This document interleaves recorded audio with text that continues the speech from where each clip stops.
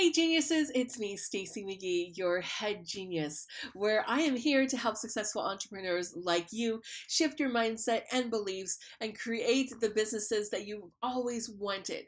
So, we're talking about fear and courage a lot lately because I really think that it's one of the most important things that you can have in your life and your business to catapult you to the next level. Because here's the thing, guys, the difference between you and a millionaire business owner is one simple thing.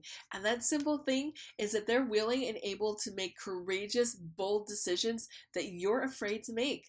And so that's what I want you guys to learn and take away from all of these things that I talk about in all of my videos and all of my podcasts, is that I want you to set aside your fears, to gain more courage, and to become something amazing, because you were meant to be amazing.